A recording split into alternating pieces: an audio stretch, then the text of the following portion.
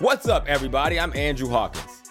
And I'm Joe Thomas, and this is the minicast of the Tom and Hawk Football Show. Congratulations, we're no longer on vacation. That's a good thing because we have a ton of football news to get to. Let's go. All right, Joe, first up, the blockbuster news that everybody is talking about. Deshaun Watson, the former Houston Texans quarterback, has been traded to our Cleveland Browns. The Cleveland Browns gave up 3 first-round picks plus an additional 2 picks for the controversial quarterback who is facing 22 sexual misconduct allegations. Along with that trade came a new contract to the tune of 5 years, $230 million, fully guaranteed, with only a fraction of that contract being tied to the first year, where he will likely, we suspect, face a suspension from the NFL tied to those sexual misconduct allegations. Joe, tell me, when you heard this news, as we'll dive in later in our Thursday episode, what was your first reaction? My first thoughts and reaction was, wow, I cannot believe that this happened. Because if you remember last week when Deshaun Watson's criminal grand jury investigation was sort of pushed to the side and they said they weren't at this time going to bring criminal charges, that kind of paved the way for these NFL teams to pursue a trade. And because Deshaun Watson had a no trade clause, they had to pursue and recruit Deshaun Watson. So there was at least 4 teams. The Texans say there was more that were really interested in landing Deshaun Watson. And the Browns were the first team that was eliminated, right? Which was kind of weird. And then all of a sudden the next day, boom, they do a 180. Deshaun Watson's camp says, no, we want to be with the Cleveland Browns. I choose you. And it was sort of at that moment where it became real. And all of a sudden, you as a fan, because you and I are both Cleveland Browns fans, we're diehards, we had to come to the realization that Deshaun Watson was our quarterback. And there's sort of 2 lanes of traffic that I immediately looked at this, right? One lane is the quarterback side of things. And Deshaun Watson is a bona fide tier 1 upper echelon franchise quarterback. Of the franchise quarterbacks that were potentially available this offseason, including maybe Aaron Rodgers, Russell Wilson goes from Seattle to Denver, and Deshaun Watson. Deshaun Watson is in that tier as far as quality of play, and he's much younger. So he has the potential to be there much longer. So when you're looking at purely quarterbacks that could possibly be on your team this offseason, he was easily the best option. So from a football standpoint, as a Browns fan, you can't be more excited. Dude, I blocked for more than 20 quarterbacks in the NFL. Deshaun Watson, far and away the best quarterback that the Browns potentially have ever seen, maybe since Otto Graham. And it's really difficult to sort of compare generations, right? Deshaun Watson, Otto Graham, a little bit different. I take Deshaun Watson over Otto Graham. As far as performance on the field goes, Deshaun Watson is clearly the best thing the Browns have ever seen in the modern era at quarterback, in the Super Bowl era. With that being said, there's obviously some mixed emotions. And from a humanity side of things, 22 allegations against a person that are being handled right now civilly make you feel very uneasy, right? Let's just say it exactly how it is. Sexual misconduct allegations against the quarterback of my team makes me feel uncomfortable. And now there's a lot of information that's yet to come out. There's a lot of depositions. There's the civil side of things that still have to come to light. The NFL investigation hasn't really come to light as far as what they're going to do as far as a suspension goes. So I think there's a lot that remains to be learned in this case. And I feel like as a fan, although I do have mixed emotions about everything that's gone on, I feel like we don't have enough information right now to be able to truly sort of make a decision on how we feel or really put our neck out on one side or the other. And I feel like that's how a lot of fans are feeling. I don't know what you, Hawk. Yeah, I think everything you said about him as a player is spot on. And I think everybody knows that, because why would he be available, right? So that's like for all of us. And like you said, we are Browns fans. We root for the Cleveland Browns. And there is such a mixed bag here, because I gotta really separate the two, or try to separate the two. And I haven't probably given myself enough time to really formulate exactly how I want to word these things. But I should say, it doesn't surprise me that stuff doesn't matter. It doesn't surprise me that there was, reports of at least 10 teams who were interested in Deshaun Watson, because we played in the NFL. Tolerance is dictated by talent. And when it comes to talent, Deshaun Watson is in a league of its own, which then matches the tolerance. But there's 22 allegations against him. It would be bad if he had one allegation against him, and we would still probably be having this same discussion. 22 is like a completely different category. It is wild, and it's like, yeah, you want to separate the football from that kind of stuff, but you really can't, because there's no other reason why someone who is as talented as he is and as talented as we're talking about is available not only to the league, but to the Cleveland Browns. Like, there's only one reason for that. And so they really are connected. And I think, like you said, as time goes on and, we can dive really, really deep. But in this minicast version, I'm like you. I'm like, you know what? I can't say that I'm super happy about, to be honest. That's not the general feel that I have. I think one thing that's sort of tearing at my emotions, and I'm sure you're feeling the same way, is that Deshaun Watson, before these sexual misconduct allegations came out, had a sterling reputation.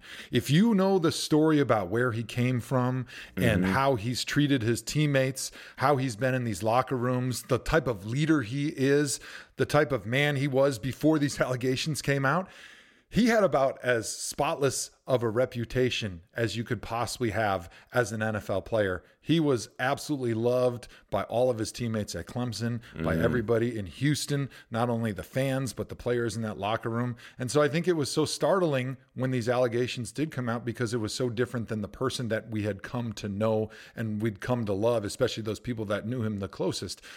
And maybe I think that's why part of me as a fan is saying I want to take a little bit more of a wait and see approach.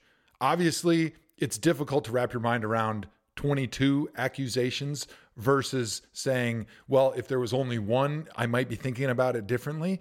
But I still feel like I want to get more information. And I also take the understanding that the NFL is not full of all choir boys. Let's not pretend that this country, this world, this league that we all cheer for is full of people that are all great role models, because it's not. Because many of our heroes in sports, not only in the NFL, but the NBA, Major League Baseball, have some black marks on their record.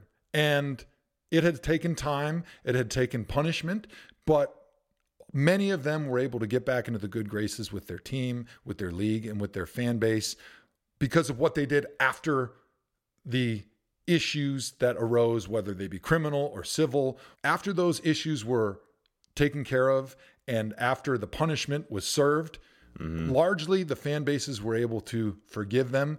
And I think on most of those occasions, those players, those high profile players that dealt with criminal or civil issues, were better people when they came out of it.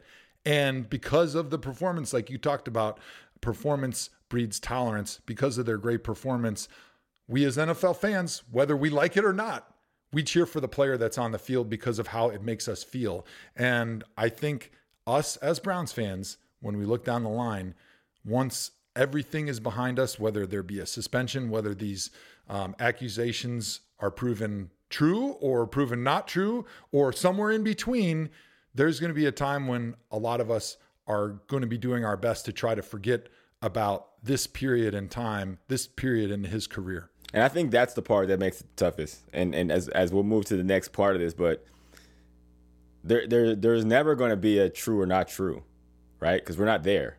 It's him and the other party, right? And similar to there not being criminal charges, that doesn't mean that nothing happened, And yes, there's a chance that nothing could have happened in all 22 cases.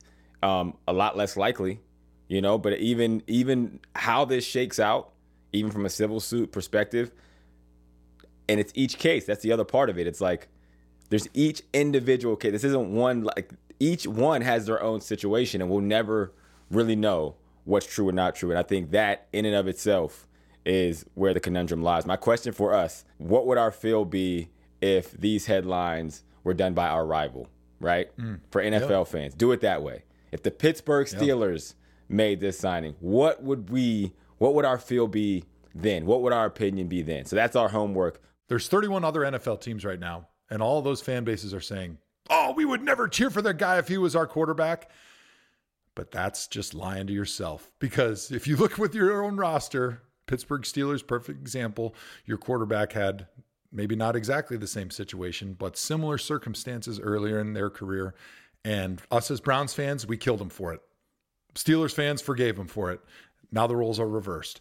And good, bad, indifferent, as a sports fan, when it all boils down to it, the hierarchy revolves around what do you do for my team? Once we have entrusted our fandom in the legal process and the proceedings within the criminal justice system, the civil justice system, and then the NFL's own justice system, we have given enough trust into those systems that once that player goes through those processes and is given a certain amount of punishment, we're, as fans, after some time, typically able to forgive that person.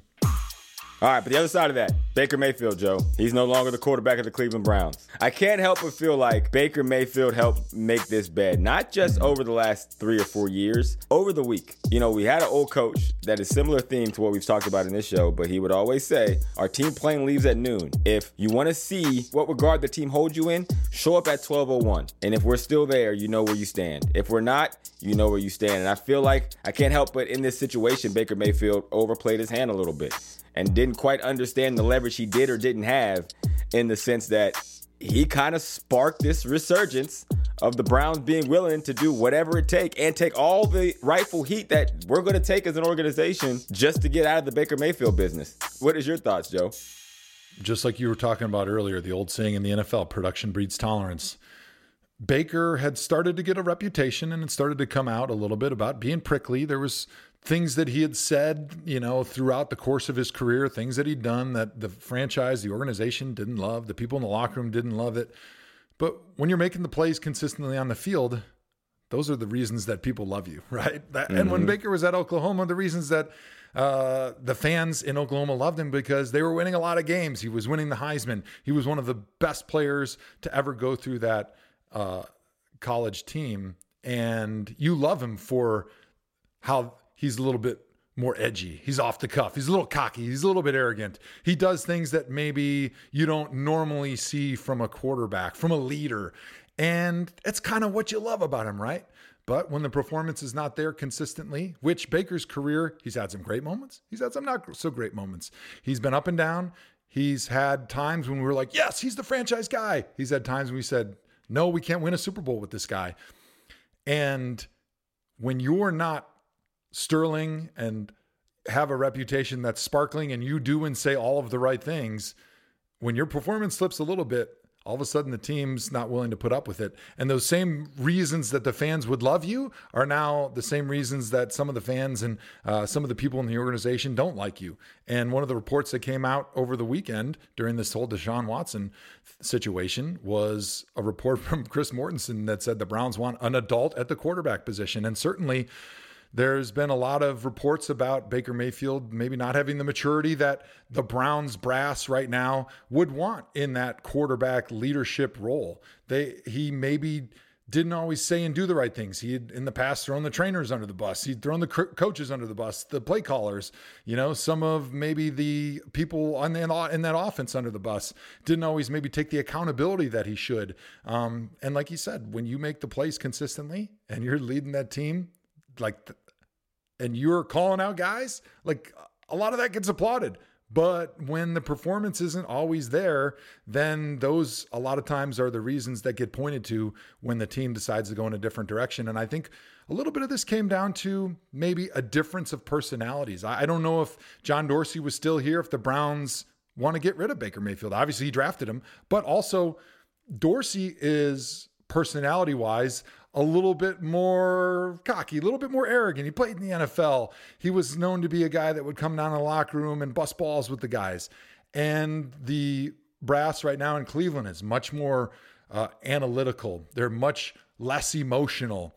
They're much less sensitive. They're much more critical as far as robotic-like with their decision-making. And that's not Baker Mayfield's personality. And I think when the performance maybe was up and down, they were looking and saying, we need a guy in this role who's a little bit more like a Russell Wilson, who always does and says the right things at every single moment.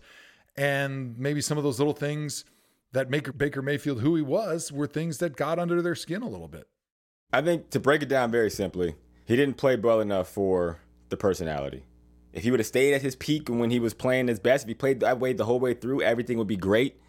People would love him. There would be no conversation. But it's like, hey, when I was trying to, get with my wife, I didn't have a lot of money, so I was very thoughtful on our dates. I would do little cute stuff. I would go plan picnics, right? And I was very funny because I also wasn't very good looking, right? And so I had to be both nice, funny, and be very thoughtful because I wasn't very good looking and I didn't have any money, Joe. And that was me understanding my situation.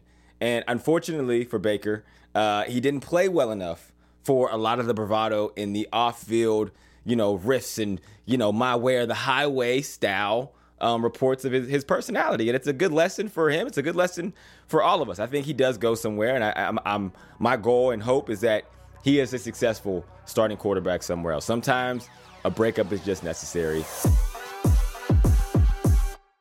All right, well, that does it for this mini-cast version of the Tom and Hawk Football Show. Like I said, make sure you tune in on Thursday for our longer form episode where we will take a deep dive into all the topics we talked about today and even more around the NFL offseason. We will see you then on Amazon Music or wherever you get your shows. Joe, take us out. Make sure you Joe Hawk yourself until we talk to you on Thursday.